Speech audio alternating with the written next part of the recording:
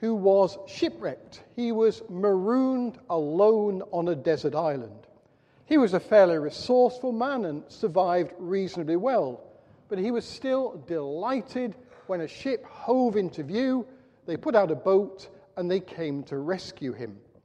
And as they came on land, they were amazed to see two buildings, each with a cross on. And they said to the Welshman, "We thought you were alone." "I am," he said. "Then why have you got two churches?" "Ah," he said, "that's the one I go to, and that's the one I don't."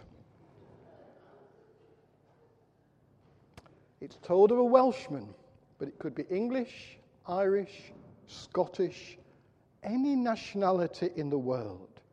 One of the saddest fact about the Christian church is its tendency to splinter and to split.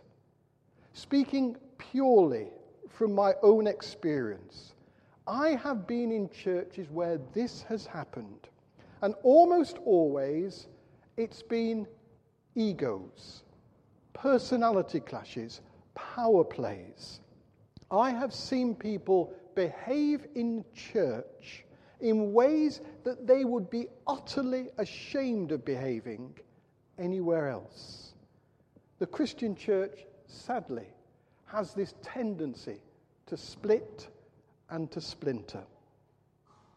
But it's not always personalities.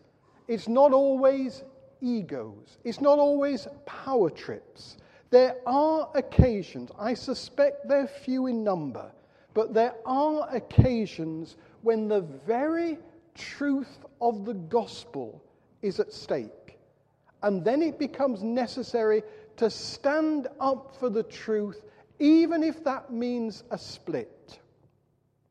You may remember Martin Luther, the great German reformer, who rediscovered the glory of the gospel, that we are saved by faith through grace.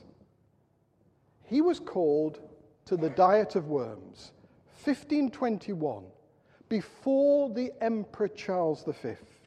And all his writings were piled up on a table, and the emperor thundered and banged the table and insisted that Martin Luther recant and repent of all his writings.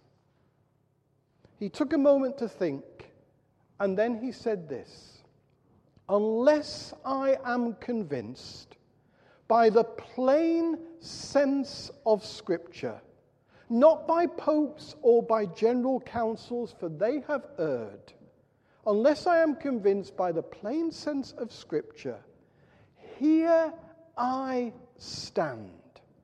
I can do no other."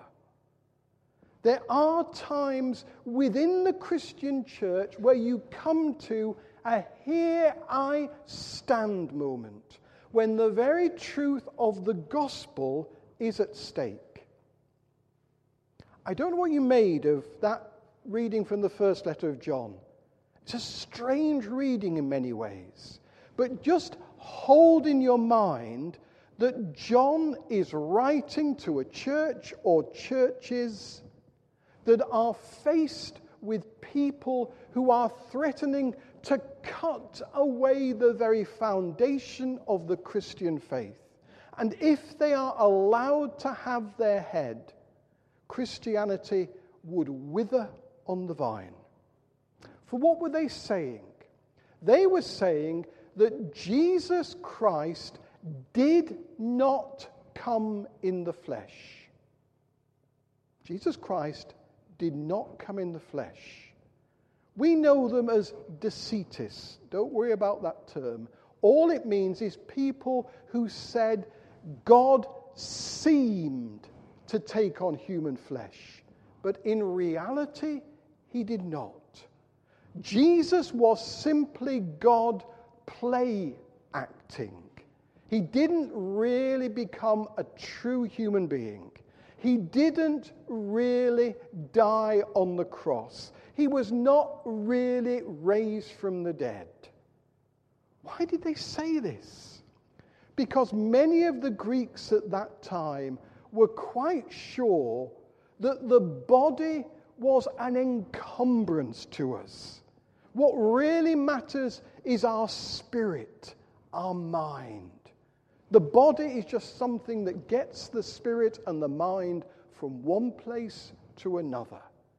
But the part that will live on, if anything lives on, is the spirit and the mind.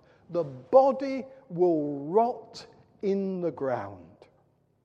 And so to them, the idea that God, the supreme goodness, the summit of perfection, could take upon himself human flesh was utterly ridiculous. They could not conceive of this. It just seemed to them nonsense. And so they said, Jesus Christ did not come in the flesh. And John realized that if this were allowed to go unchecked, then all the truth proclaimed by Jesus would go out of the window.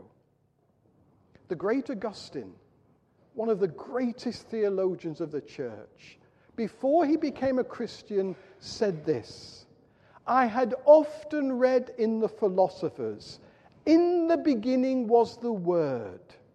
They admitted there was an organizing principle behind everything that existed. But I never read in the philosophers, and the Word became flesh. That's the truth of the Christian faith. That God took upon himself our flesh and blood. He was born to a real woman and lived a real life. And that meant that when he died on the cross to deal with all that separated us from God, when he died upon the cross, he did so truly. He did not just seem to die. Do you know that even today, in the Quran, Muslims believe that Jesus did not die on the cross. He only seemed to die. And if you go behind that, you'll find that they believed that maybe Judas Iscariot or Simon of Cyrene took his place. But Jesus only seemed to die. And of course, John is saying, we can only be redeemed. We can only be brought back into a right relationship with God if Jesus lived a true human life. If he died truly on the cross for our sins, and if he was raised in glory in bodily form. Have you noticed that often in one of the creeds we use, the Apostles' Creed, we talk about the resurrection of the body? There's a reason that's in the creed, and the reason is precisely to say Jesus lived a true human life. He died a real death, and he was raised in bodily form. And because of that, we have hope. Jesus shares our life. Jesus died for our sins. And because he rose from the dead in bodily form, he gives hope that we too will do the same. So there are times when it's necessary to contend for the truth of the gospel. But John did it in a very special way. Have you heard of the story of the vicar? The vicar goes to a new church, and he stands there and he preaches the most stunning sermon. People are just riveted. They listen to every word he's saying. And at the end of the service, they rush to the church wardens and they pat them on the back and they say, "Fantastic. Where did you find this man from? He is a brilliant preacher." And then the next Sunday, they come into church and they are on the edge of their seats. They are waiting for the pearls of wisdom to drop from his lips. But to their amazement, he preaches word for word exactly the same sermon from the week before. Well, they stroke their chins and they think, well, possibly he's just had a memory loss. It's an accident. They forgive him. But on the third Sunday, when they come expecting wisdom again and get precisely word for word the same sermon, well, they're back to the same church wardens, insisting that the church wardens have a word with him and gently point out to him that something different would be nice. The church wardens go to the new vicar and they point out the error of his ways. "Ah," he says, "I know it's the same sermon.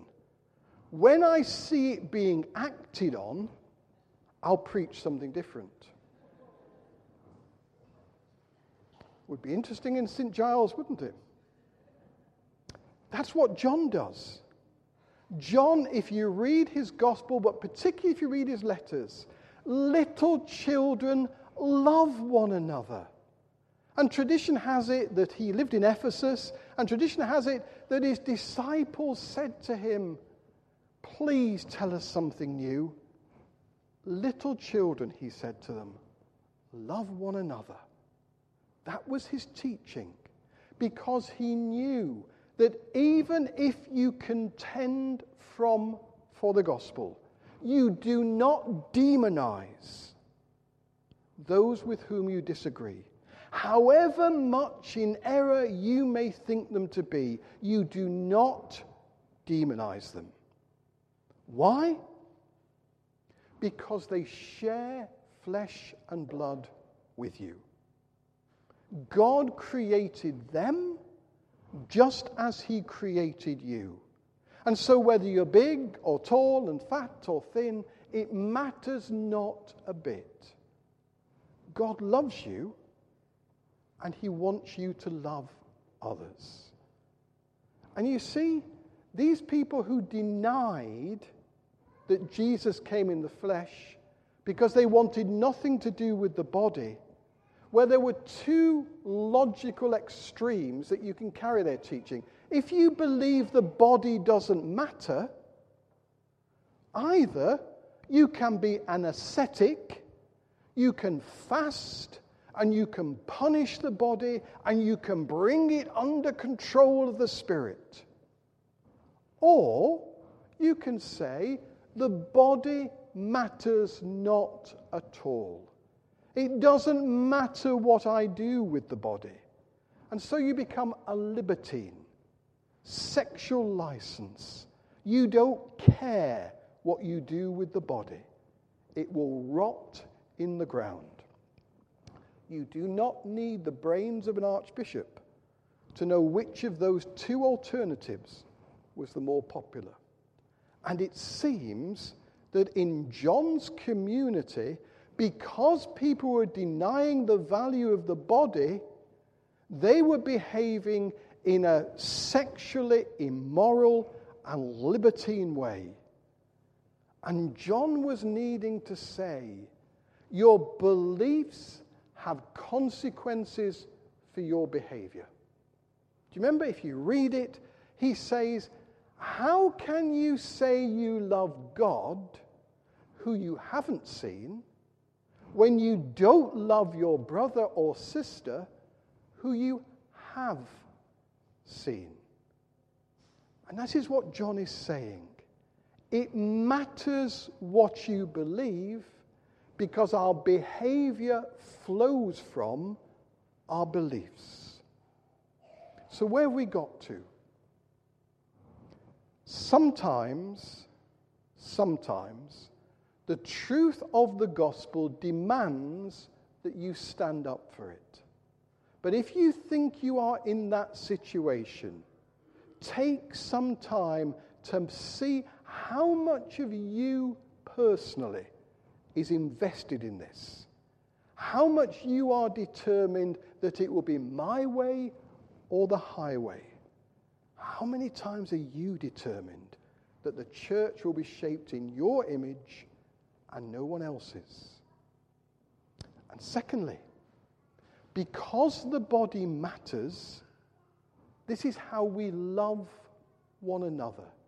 The body was created good by a living God to be used to respond to his love and to love other people.